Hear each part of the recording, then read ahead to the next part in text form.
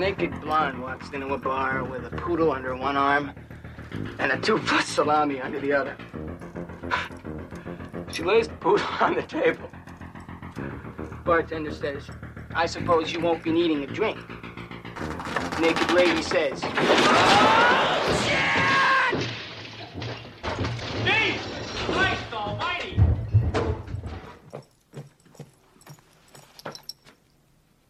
Forgot my pencil.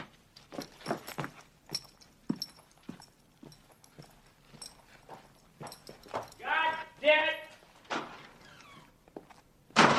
What in God's name is going on in here? What was that ruckus? What ruckus? I was just in my office and I heard a ruckus. Could you describe the ruckus, sir? Watch your tongue, young man. Watch it. Oh. What is this? What is that? What is that? What is that noise? What noise? Really, sir, there wasn't any noise.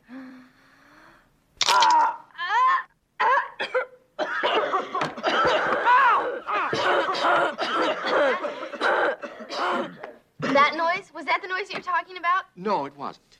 That was not the noise I was talking about. Now, I may not have caught you in the act this time, but you can bet I will. You make book on that, Missy. And you, I will not be made a fool of. Hey, it's Julian Douglas, better known as Mr. 80s, and I'm pretty excited to get back together again with my friend Jay Scott on The Hook. And we're going to be discussing all things rock and roll, because what else would we be doing? But more importantly, we're going to be discussing a lot of the state of music, where things have been this past year and where it's going. But more importantly, how excited we are that rock and roll is on its way back. So tune in. We're looking forward to it.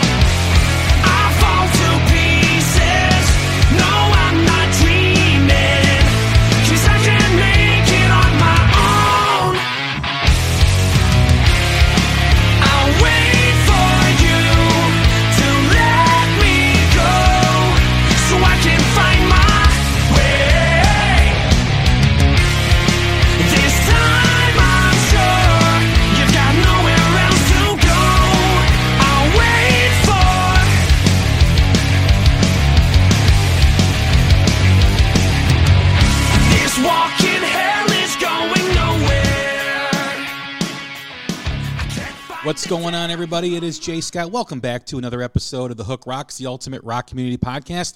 Hope you're staying safe, staying healthy. Once again, we are part of the Pantheon network of music podcasts. Check out them on Twitter at Pantheon Pods and also Pantheon Podcasts. You can hear great podcasts such as my guys, Zeus and Tom from Shout Out Loudcast, Martin Popoff, the author, historian, rock author, historian, Carmen Appice, Vinny Appice are both on there. Many more to choose from, just some really great podcasts, very diverse group of music podcasts. So whatever tickles your fancy, you can definitely find it on Pantheon Pods. And also, too, while you're listening, subscribe to whatever platform you're getting your podcast at so you can hear all the latest and greatest Hook Rocks podcasts. And also, write a review if you feel it's necessary. I'd like to hear your feedback. Always like to hear your thoughts on the show. And as we continue providing music commentary, great interviews, I'd like to welcome in a guest here today that is from a great new band, well, new to me, and new to a lot of my listeners, new to a lot of folks. They just have an incredible new album that just was in our top 5 at the end of the first quarter for 2021. So, tremendous album. I'd like to welcome in from Glasgow, Mr. Scott Taylor from Mason Hill Band. What's going on, man? How are you? I am absolutely wonderful. Thank you so much. And we made top 5. That is actually so cool. That's so cool. Thank you so much. I'm glad the album's been enjoyed. No, it's well deserved because it is just an album that gets better with each listen. It's just very well put together, very well produced. I was listening to it again last night, and like I just said, it gets better with each listen. So great job on the record. Thank you so much. It just felt like after such a long journey, a lot of pieces slowly fell together in the right place. Especially when looking at, who worked on the albums, like for instance, Chris Sheldon on the mixing. At certain stages, it's just taken like another kind of lift in quality. And we've always just been, me and the guys, we're just 5 guys from Glasgow kicking about, no one in the music industry and our families, none of that stuff, just real original from the start, and we've just tried to get what's been in our heads out there to the world, and it's taken a long time, but that's what this album is. It's unique in a lot of ways to other albums because it's such a vast amount of time in our lives. We're talking a third of our lives have kind of been spent making this album, and so it's not like a 1 year, 2 year sort of cycle that we'll be going into kind of. So it's really nice in hindsight to have had this opportunity to work so long on our first one. No, definitely, man. You can tell there was, very well thought out record, very well written record. I know there's a few people that post a lot of your music that are my followers, and being able to hear all the music put together like this album does, it's just amazing. It really is. I just thoroughly enjoyed it. We do our quarterly top rated albums, myself and Chris Corradetti, who joins me every quarter. Right. And we both had it in our top 5, and great record. That's awesome. I'll never get used to hearing that ever. No, that's great. Well, we got lots to get to. But before we begin, we always start the same way. Every time we have a new guest, and It is the essence of the show. It is the reason we're here, reason why I'm talking, and it's about the hook. Just like every rock song has a hook that sucks you in, every rock music fan has a moment, whether it's a song, an album, a band, or performance that hooked them on rock and roll. What was it for you? What hooked me? I think, it's strange as well because I love the guy, but I don't really listen to much anymore. Like musical taste changes. But Jimi Hendrix, I got a cassette maybe when I was 12, somewhere about that age. A cassette of the Jimi Hendrix Experience, and at that stage, all I was comparing it to was pop music. Just the traditional whatever was famous at the time. And this was just so cool, it was out there. It was just so experimental and kind of not messy, but not clean. And there was something about that just kind of stuck out to me. I wanted to be a guitar player for like most of my teenage years. I was like dreaming of being a guitar player, not a singer.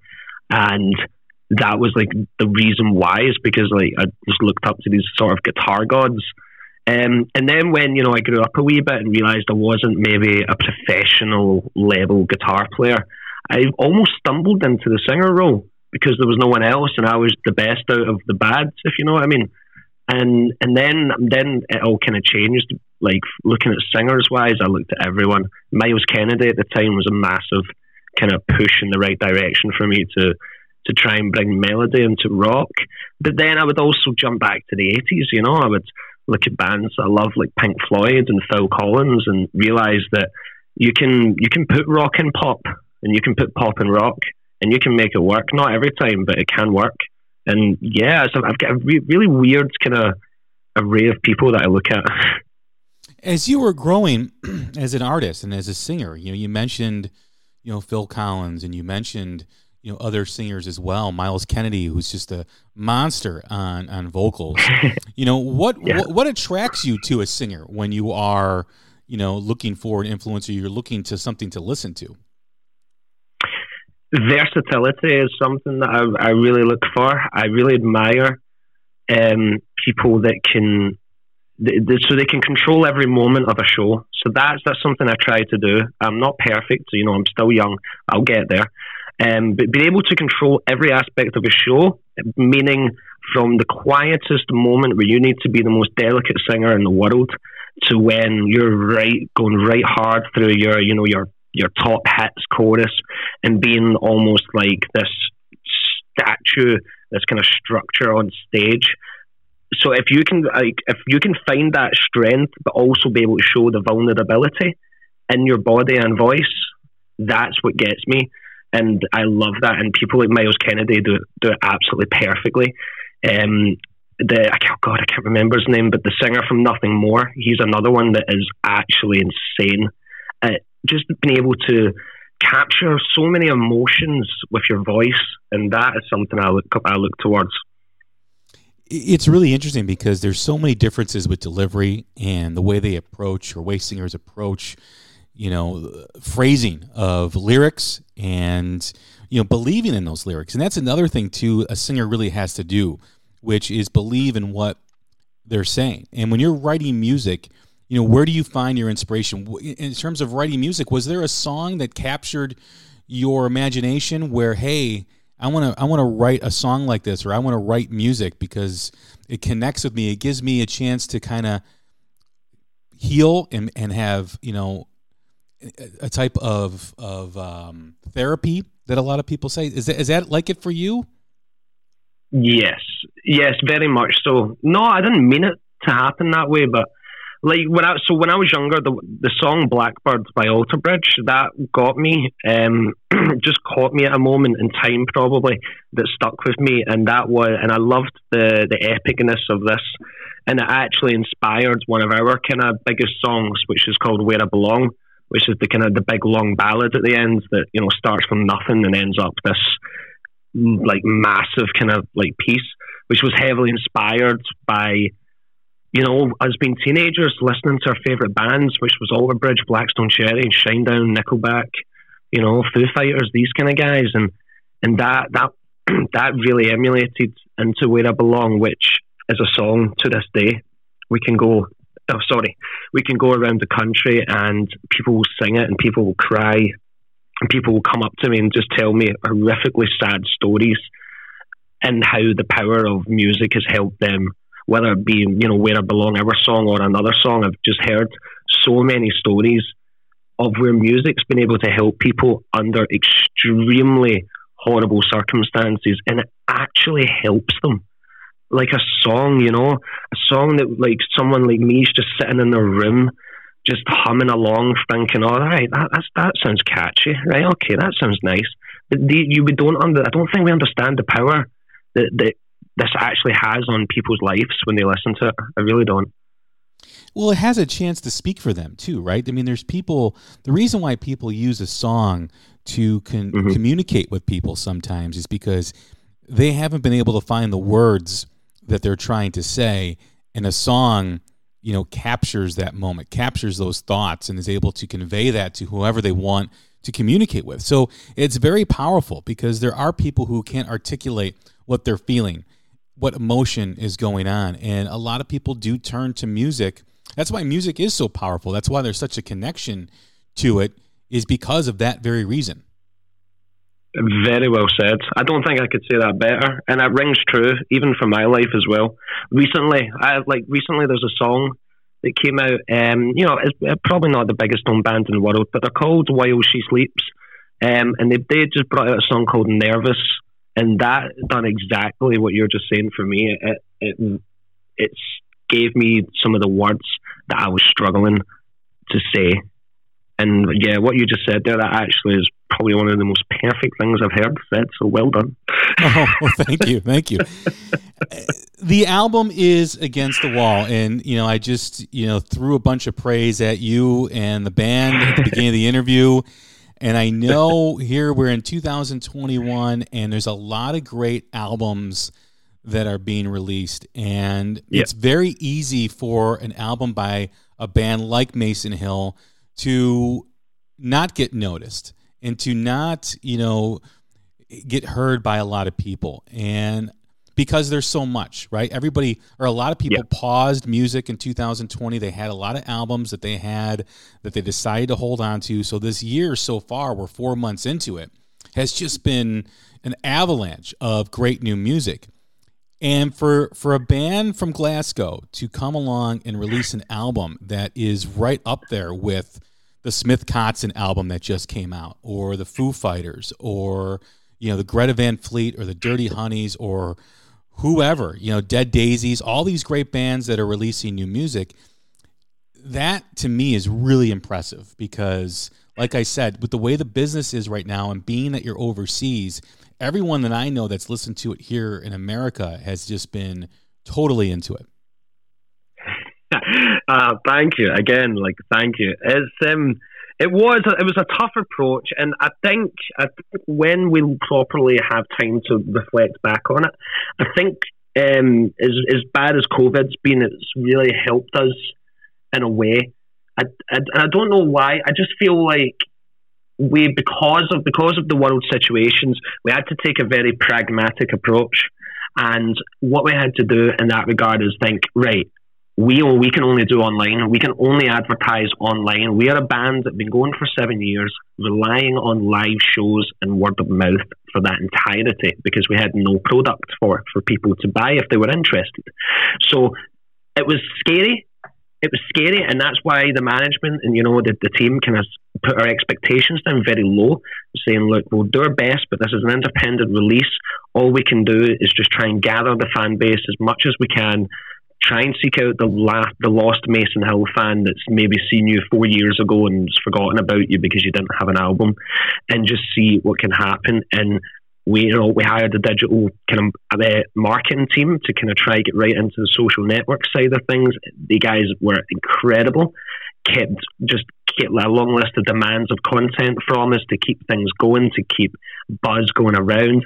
And with everyone just pulling out 110% to try and just get every last copy done, we got number 1 in the rock album charts and number 19 in the album charts instead of what we predicted would be about 40th, 60th, somewhere around there. Honestly, I can't thank the whole team enough for it.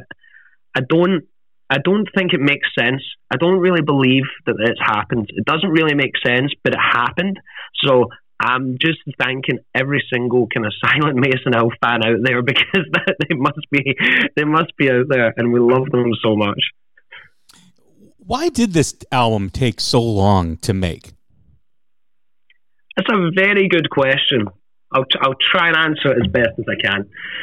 So we started young, early 20s, and it took us a couple of years first off to just find the members. Me and James, we'd been friends from school, and we'd formed a band before that we thought was going to be the band, and it wasn't, but it was a very good try. So it taught us what we needed to do. So we got the guys together, and here we go. We start our journey. We're gigging over Scotland. We're playing to 5 people at a time, but out of those 5 people, we're maybe converting to fans. So, in percentage-wise, we're doing awesome. We're so happy with the kind of reception, so we keep practicing. We get a management on board, all looking in the right direction. We're looking at label signings. We identify a label to go to. We go into that route, and just cut short a couple of months later due to very numerous reasons. It all just kind of falls apart and puts us in an awful situation, and we have to just start back from scratch. We've lost everything we've made, and we're sitting here maybe 4 years into being in a band, Mason Hill, and thinking, right, what do we do here? We've been promising an album every year and it's never coming out. What do we do? So we kind of had the decision of we need to try and raise the funds for the album, and which is what we've done. So we kind of set up a kind of whole kind of campaign around that was going to last a few months to try and kind of raise the funds to go into the studio, make this album. Finally, we can't tell you why it's all went wrong, but it's all went wrong. Can you please help us? We were kind of a bit ashamed to do it. We don't like doing that sort of thing. It was something we never wanted to do, and it was something we probably will never do again. But we done it, and we hit the crowdfunded target immediately. It was actually insane. We couldn't believe it. but they saved the band, these people, and that got us into, right, fine, we can do the album now, let's get on to it. So we kind of had to write. At this point, we had the album, we weren't happy with it. We just went, it wasn't right yet, it wasn't good. I'm sure it was fine in hindsight, but it wasn't right for us. So we went into a year of just taking off shows, and we just wrote and changed every song, changed everything, total rework of everything, and then started going into the studio to record it. And then that was it, everything was looking good, and sadly COVID hit, and that delayed us a bit as well. And then once we realised that COVID kind of wasn't going away in a timeline that we thought it would be originally, we were one of the naive people that thought this might have been a 2-3 month sort of event, and then world's back to normal. After we realised that wasn't the case, we had to just kind of go for it, and that's why we just took the chance. Everyone that had supported us had waited way too long for it, so we weren't putting them off any longer. You know, people had been married and had kids in the time it taken us to do it. So that was it, and that's kind of the reason why it took so long. When you're recording this album, and like you just mentioned, COVID hits, right? And you're kind of left scrambling. Yep. Like, what do we do?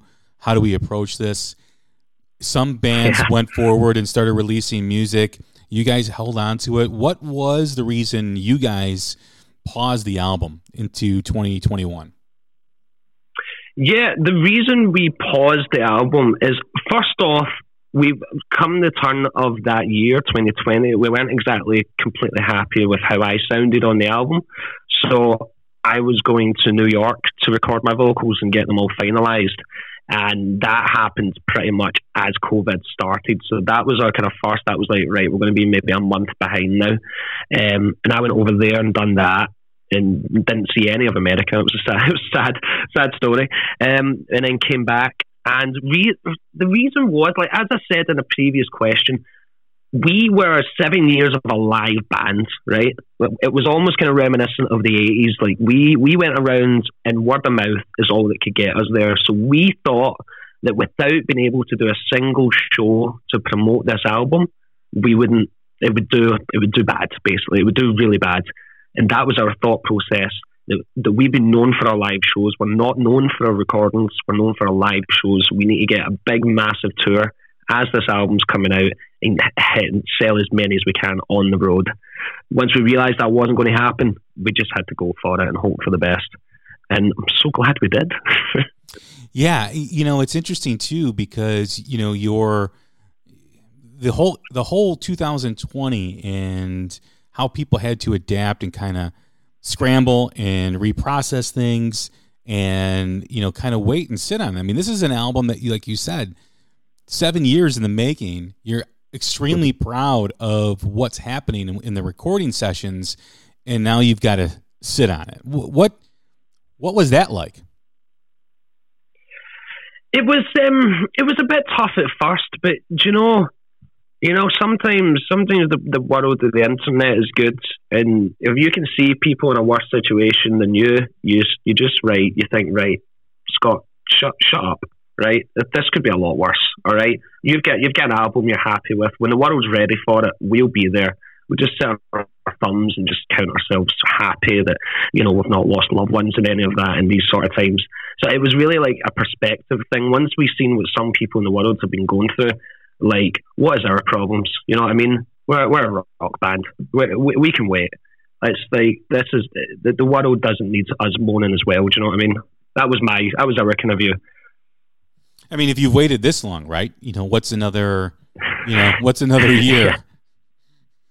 Exactly. Our hearts just go out to so many people that have been through so many awful things. We are just thankful that we've got through it with our heads kind of down, and we've just used the time well. We couldn't have our album come out, but we didn't just sit there doing nothing. We made some live kind of streams available. We had pre-recorded like full gigs for people to do that sort of thing, and brought out some covers, and just kept busy, and just were like thinking, right, we can give some sort of joy with music. We've got social medias. If people like it, if it's going to cheer them up after a bad day, let's get that out while we're still waiting for this album to go out on the road. And you know what I mean? Just, you know, pray it doesn't last forever. And when the world's there, we're ready. Boom. And I'm glad we've done that. Yeah. My next question is, during that time, right? Are you writing new music? Are you writing new songs? Yes. We're really, see, what we've known this is coming, right? Me and James were kind of the primary songwriters until we get into the studio, and then the guys all kind of jump in, and it just becomes a kind of big tanglement of all our ideas. And, you know, me and James, we spoke about this. We've known this was coming. We've known that up until now we've had the pleasure of time to write songs, and moving forward, we're never going to have that pleasure again unless we get massive. But until then, we are going to go into the sort of cycle that most bands are in, where they have like maybe a 2 to 3 year sort of album career and tour career before you move on to your next project. So we knew that we're right ahead into it, and you know we've been playing the same 12 songs for a long time. So it's good to be on new ideas and kind of see where our writing's kind of changing. And you know what, every idea I love more than the debut album. I love it more. I feel like every song is better so far, and I'm loving the direction it's going. I honestly can't wait to release new music. It also has to be different in a couple of things for you guys, right? The process is different. You've overcome 7 years of making music, or 7 years of playing clubs and live music, and been able to put this album out and record this album. Now you have that as like your foundation, as your base. Now you're writing music for the follow-up, right?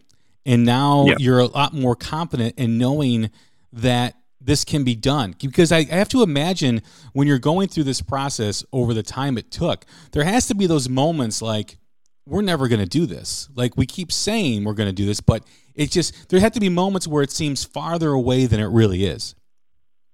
Oh, totally. Like, so many moments. The worst moment was just before the crowdfunding campaign. The band was just miserable. We were depressed. We were just ready to kick it in, to be honest. I can't really remember who got us out of that funk, but yeah, for at least for a month or so, that was it. It was the end. You know, and it's, yeah, I guess in hindsight, you know, you're going to have those moments, like, and I'm going to have them continuously. It's not like they're going to stop. I'm sure I'll have them moving forward. But we're just so excited to do it. I mean, the hardest part of this next campaign for us personally is the pressure of doing better. That's like our kind of biggest, like, if we want to talk fear and stuff moving forward, the fact that this debut album done 1,000,000 times better than our expectations means that our next album has to do 1,000,001 times better, you know? So we have that pressure. But to be honest, as I was saying to James, I think this debut album, I don't think this is our strongest material. I really don't. I think it's the best of our kind of, like, we like to talk about it as like, this is, you want to hear what Mason Hill sounded like from the very start when they were playing to no one to just at the end when we were playing to a lot of people. That is this album. But this next one, this is us. Like, we've had so much songwriting experience now. We now have home setups where we just exchange ideas daily. I honestly can't see how it's not going to get better, but still, the pressure is still there. Hopefully people agree when it comes out that it's better. Well, they always say, right, you have your whole life to write your first album, and then you've got to follow it up. And the unique thing is, like you just said, some of these songs that are on this album were from the beginning of Mason Hill. And, you know, you play them out live, you build the synergy within the band, you know, you're still creating, but it's exciting because now you guys have been through the trenches, and you still are, but you have gained all that experience, and you've gained, you know what your sound is, right? It's hard. It's difficult to write music when you're still formulating your own sound. Yeah, you're completely right. And I feel like we have figured out our sound, not very accidentally. I don't know how, but even continuing on to like the new stuff, there's still like there's a sound that is. I mean, I suppose there's only so many ways you can go with my voice and James's guitar. You know, like we have distinguishable like voices and sounds that we use. Like the gears, some of the gear the guys use is very distinguishable, which we love. I feel like we've got so lucky, honestly. We've just honestly stumbled our way, making a million mistakes in every part of the process that we could, learning from it, and then finally, as you say, like coming out of the trenches the other side, and people actually like what we're doing. So that we have that confidence now that, you know, as long as we don't push it too far, and just kind of write what's in our kind of hearts, then hopefully we all just enjoy the rides. You know, I think that's where we are. How has that creative process evolved? You know, you mentioned, you know, there's the primary writing partners, but now other members are getting involved. Was that easy for you guys to do, or was that difficult to give up some control? It's to be honest, it's quite easy. Me and Jay and the whole band, we're on a wavelength of it's not whose idea makes it is the best idea. It's literally it. And you know, me and James, we throw away 95% of our ideas. No one else ever hears them. You know what I mean? In the band, you know, everyone has wrong ideas. Everyone's had 100 wrong ideas in the album, but everyone's had right ideas as well. So it's like, yeah, it can be messy sometimes, but it's for the greater good. You know what I mean? It really is for the greater good. If you can get more people aligned into the song, it's a stronger song in my eyes. You know, it's just sometimes it's messy at the start, but that's where me and James have kind of came in, and we've not meant to. It's just, you know, he's a guitar player that can sing a little, and I'm a singer that can play a little guitar, so it just easily just to come up with initial things when you're just messing about, you know what I mean, rather than sitting on the drums trying to construct a song. It's not the same, you know. You guys have announced dates on, you know, for a tour with Howlstar and Empire, you know, based late summer, early fall, and you have to be excited to kind of finally get out and play this music. However, there is that element of unknown that still remains out there. What do you in terms of, you know, this, you know, planning all this, how confident are you that, you know, the shows will happen in September and October? As of this minute, I think we're like 80% sure it's going to happen. I'm 100% sure it's going to happen, but it might have restrictions involved. But as far as like the mood in this country right now is good. Everything's reopening. Everything's kind of going well. They're doing their first trial shows and gigs like next month. As long as we don't just see a dramatic downturn, I do see our shows happening. As I say, whether it's full capacity or not, I don't know. And God, what we do in that regard, since some of the shows are sold out, I don't know, but we'll deal with that when we come. But we're so looking forward to it. It's our biggest UK tour to date. I think we're doing 24 shows in UK and Ireland, and we can't wait. We're just so excited. It's been 14 months, I think, since we've done our last show in front of people, and that's way too long. And we've got our friends Howlstar and Empire along for the ride, who are absolutely awesome at what they do as well. It's really looking up to be a great, great tour.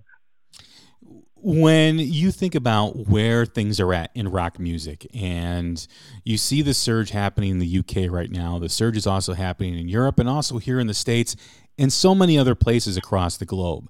You know, there is this idea, or it has been said, that rock and roll is dead. There's this constant deal and situation where people are trying to redefine what rock is in bands that are not even rock and roll. When you consider where Mason Hill is at, and you consider your contemporaries that are in this journey with you, right, going forward, how excited are you for the future of rock music, the future of the band, and the future of the bands that you know? I'm so excited. I mean, it may not be true for all rock, but the way I see a lot of rock right now, like what's been more successful is this sort of mix of kind of rock, pop, and metal. It's like a weird formula that's happened that bands from the last 15 years, they kind of started it, like bands like Alter Bridge and stuff, but I feel like more bands these days, like Bring Me the Horizon, The Architects, just to name a couple. I'm really, and by the way, both have just hit number one in UK. I've kind of pushing the boundaries of where rock can go and trying to show the world that rock isn't like a niche thing, and that it can go along with anything else just as powerful if it's done right.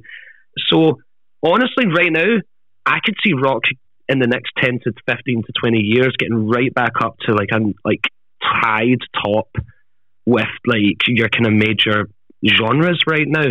I feel like, in as much as I love classic rock, it's one of my favorite genres. I feel like we're moving on slightly, and that even those bands we're looking at new people, and I just feel like the world's it's there for the taking, and I feel like rock and melody have just kind of grabbed onto melody so much more in the last kind of 10 years, and it's really showing off where these bands can just bring out amazing songs that can just sit there on radio stations just after Justin Bieber and all that, and they just stand there and are just amazing pieces of music to the point where you don't think it's a rock band. It's just, oh wow, they're great, Foo Fighters are great at that. Well, it has to connect with the youth, right? I mean, that's where it's at. That's why genres like pop and hip hop have done so well, is because they're able to get into the minds and attract the attention of the teenager. And that's something over the last decade or two rock and roll has really missed out on, is getting in front of the young kid, getting in front of those who are, listening to other forms of music. And I think that's changing. I think more young people are starting to get into rock music because of what's happened. Let's face it, and I've mentioned this ad nauseum on this show, that when there's angst and anger, their rock and roll thrives. And there's nothing that creates angst and anger than a teenager sitting at home for the last year, learning from home instead of being at school, being with his friends, not being able to hang out with his friends. And if you want to look at the psychology of a kid goes into the pandemic listening to pop music and listening to hip hop, but after a while and being at home every day doing the same thing, I want to hear something different. I want to hear something new. And, the power cord comes on his headphones and he's like, what is this? This went right through my soul, And therein lies the connection to rock music, is when there's angst, it thrives. And there's nothing more that creates angst than a pandemic, right? Yeah, I mean, really good point. I've never thought about it that way.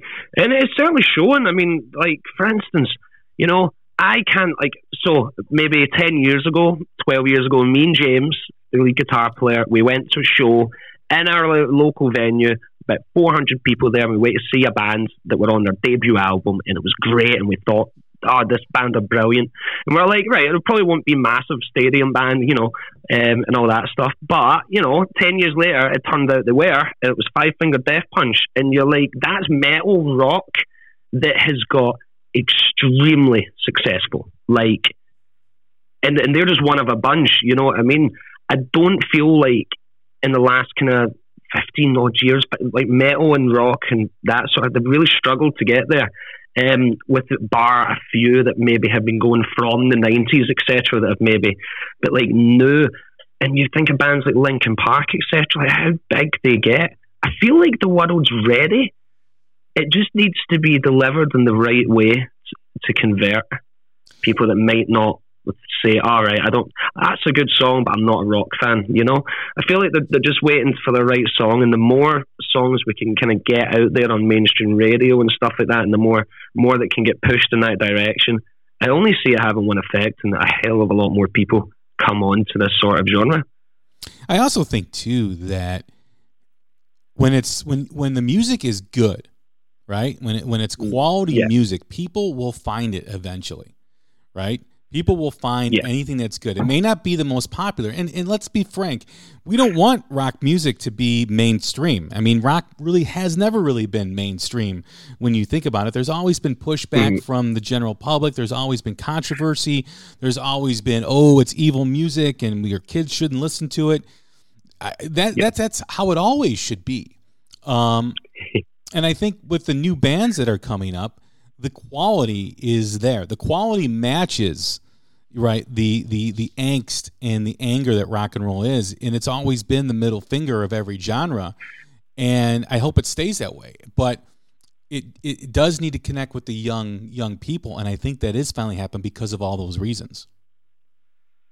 Yeah, definitely. And, the pop world has reached out to rock as well in a lot of ways. And you see rock's kind of becoming more, especially in fashion, more sort of mainstream level. And that, I know a lot of people moan about if they ever see, someone wearing a Metallica top and they don't know who Metallica is. But you know what? It's getting that name out more. It's more people are seeing that. It's creating a good buzz where, you kind of just seeing a bit more rock music around the world. And that can only lead in one direction, right? Yeah, I guess it does help with exposure. I mean, I don't know how I feel about that, though. When someone like a Miley Cyrus or someone, whoever it is, releases a quote-unquote rock record, I don't know if I like that, because to me, rock music is always about the authenticity of it, right? Rock fans want it real. They don't want someone who's faking it, right, till they make it. They want someone who's lived it and who's breathed it, who's played in those dirty and sweaty clubs like you've mentioned, the smell of the street, the smell of the alley, the smell of stale urine and whatever. I mean, that's where bands get their cred, their street cred, right? By playing out and playing in front of people and wearing those battle scars on their sleeves. And when someone like a Miley Cyrus comes along and is trying to figure out what to do with her career, let's release a rock record. It's like, no, you stay in your corner. We've got it over here. We're fine. We're good. I don't know. How do you feel about it? I totally understand what you're saying. I totally understand.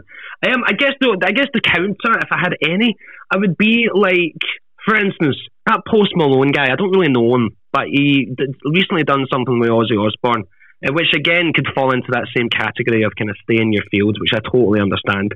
But you know what? I bet you a lot of people found out about Ozzy Osbourne, and I bet you 90% of them were the types of people that you've just mentioned that don't really know much about anything. But I bet you there was a few that were like, oh wow, this guy's rocks. Wait a minute, what band was he in? Wait, who is this? Who's Black Sabbath? And just kind of moving on from there. So I'm totally agree with you. But see, if I just know that person, that's me, all right? So I grew up a total pop guy, all right? And I was just into all the rubbish of the day, until I finally got shown something that I didn't even put it on myself. I know I say like Jimi Hendrix, so I got this cassette. Well, no, I was made to listen to it. And after that, I was like, oh, wow. So I guess any sort of exposure to this kind of genre will help. Yes, you'll get a lot of people that any rock fan knows aren't really there. But, rock fans are intelligent. We know all that stuff. But see if we can get more people on board into the club, I'm all for that, because the rock community is such a nice community. It deserves to be recognized more. It is. I mean, the fans are, like family, right? I mean, you're at a rock concert, everybody's there, everybody's feeling the synergy of the crowd, everybody's into it. I think more of that needs to be celebrated, though. I think more of that really needs to be recognized. And if, young people in today's day and age are very into the experience, they're very into moments. They want to document everything on their social media. They want to take selfies of where they're at. They want to, say that they were there. And I think if more young people go see a rock and roll show, a rock concert, and feel like everyone who has seen a rock concert has come before them, and feel that emotion and feel that moment. I mean, I took my son, I think he was 14 at the time. I took him to see the Raconteurs with Jack White and up in Milwaukee, Wisconsin, which is not too far from where we're at in Chicago. And the crowd it was an amazing show. It was absolutely amazing. And we walked out, and I looked at my son. I go, that's how it's done. And he's like, what do you mean? I go, that's how a band comes out on stage, grabs the crowd by the throat, and the crowd hangs on every note and every word until it's over. That's how it's done. And you can't get that experience anywhere else in music besides rock and roll. Yeah, I haven't had it anywhere else as well. The only time I had a moment like that wasn't rock is I went to see the actor Hugh Laurie do a very blues kind of themed, like New Orleans kind of big band type show, and I was absolutely insane. But again, still rock influence, kind of very old sort of blues. And you're totally right. I've been to some shows that will just stick with me for life. My big one is AC/DC. You know, okay, I didn't get to see AC/DC in the 80s, and I'm sure people will say, if you didn't see them in the 80s, you didn't see them. But I had a similar experience. I just walked out after that. I was like, whoa, that was amazing. It's not often you see a half-naked guy playing a guitar 60 foot up a crane in front of people. Yeah. And I was just like, wow. So, yeah, you got a point. Yeah, I think rock and roll is healthy again in terms of the music that's coming out. I think there's a lot of questions as to what the live experience will be once people start going back to doing normal things again. What capacity levels are going to be like. Are people going to be comfortable coming back to, the live show and the live concert? So that's still yet to be determined. I think people will eventually, but I do think, people have been developing habits over the last year. They've been staying at home. They've been enjoying themselves, watching TV, streaming stuff, listening to music.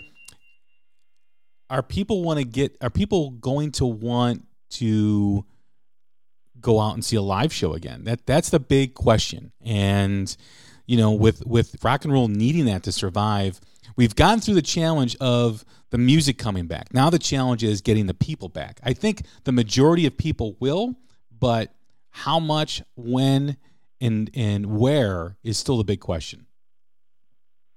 That's a good point. I actually think, I would love to see stats after a year of like shows being back in, because I love all that stuff. But my current thought is that the rock industries and like the metal industries, I think every area will suffer a wee bit. There will be people that just are like, no, I'm not putting myself in a room with 300 to 2,000 people right now, and I get that. But I feel like, as we mentioned earlier, the rock kind of in these sort of communities are so strong that they have a kind of family, personal feel. Like, honestly, our shows, the amount of people that come up and they just all start blathering away to each other, and I'm like, wait, you all know each other? And like, that's him, obviously. And you're like, oh, wow. I honestly think our guys will just be right back there. I think we love shows the most. I think if you had to rate every genre on how much their fans love their shows, I feel like we are right up there.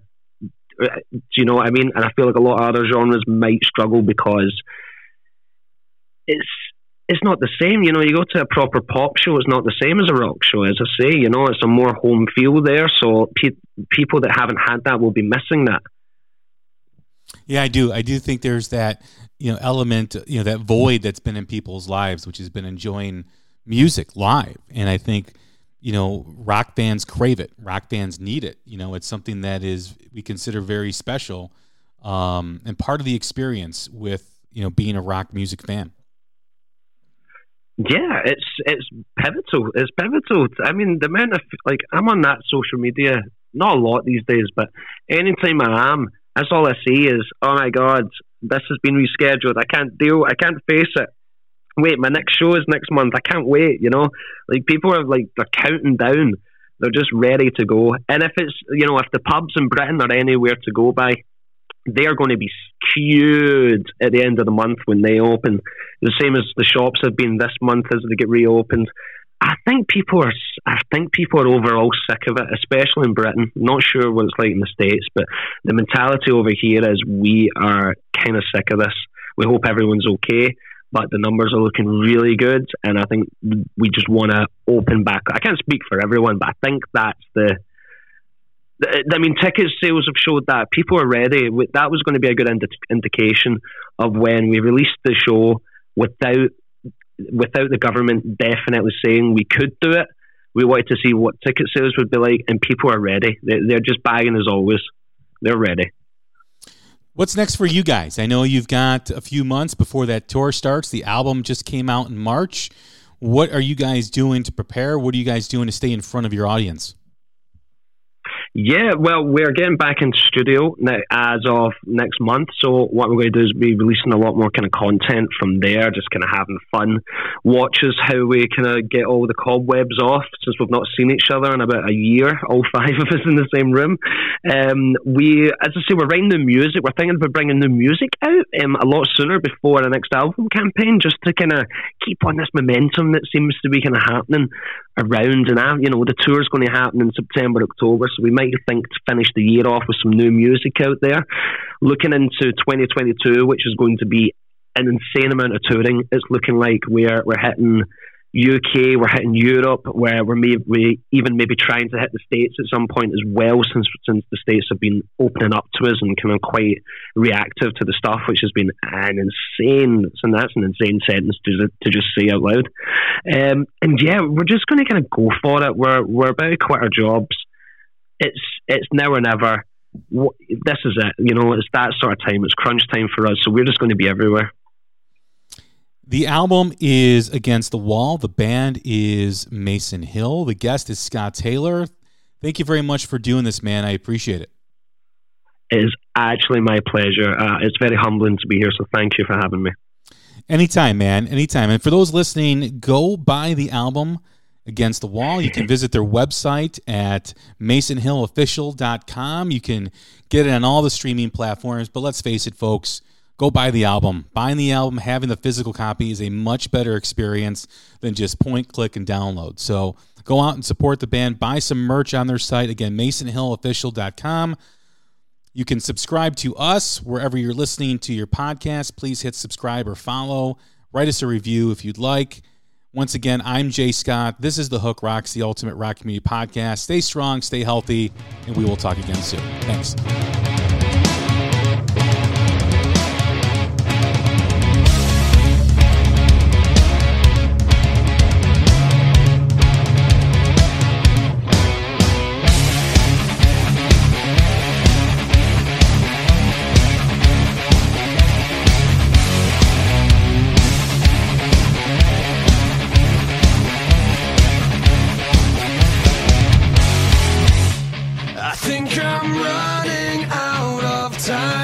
I know I die today. I'll miss you.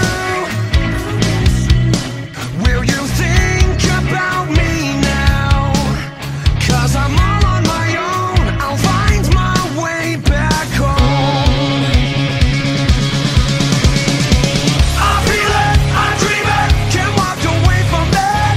This drug is just a part of my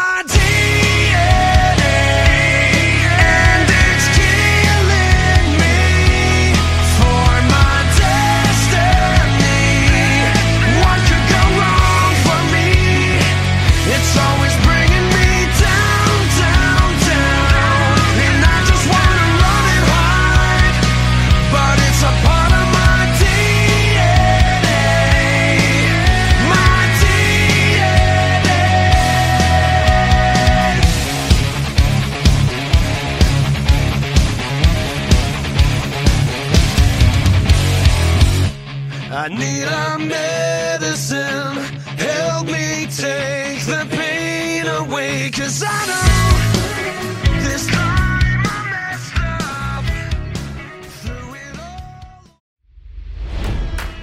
It's NFL draft season, and that means it's time to start thinking about fantasy football. FantasyPoints.com features industry-leading experts and prognosticators using proprietary hand-charted data to help you score more fantasy points. FantasyPoints.com is the place to go for whatever kind of fantasy football you play. Whether you play fantasy football, daily fantasy sports, or do a little bit of everything, Fantasy Points has the meticulously researched content to guide you to victory. And why wait for the fall? Fantasy Points also covers the new spring football league, the UFL. Join the guru, John Hansen, Scott Barrett, Joe Dolan, and other massive names in the fantasy football universe with an exclusive offer.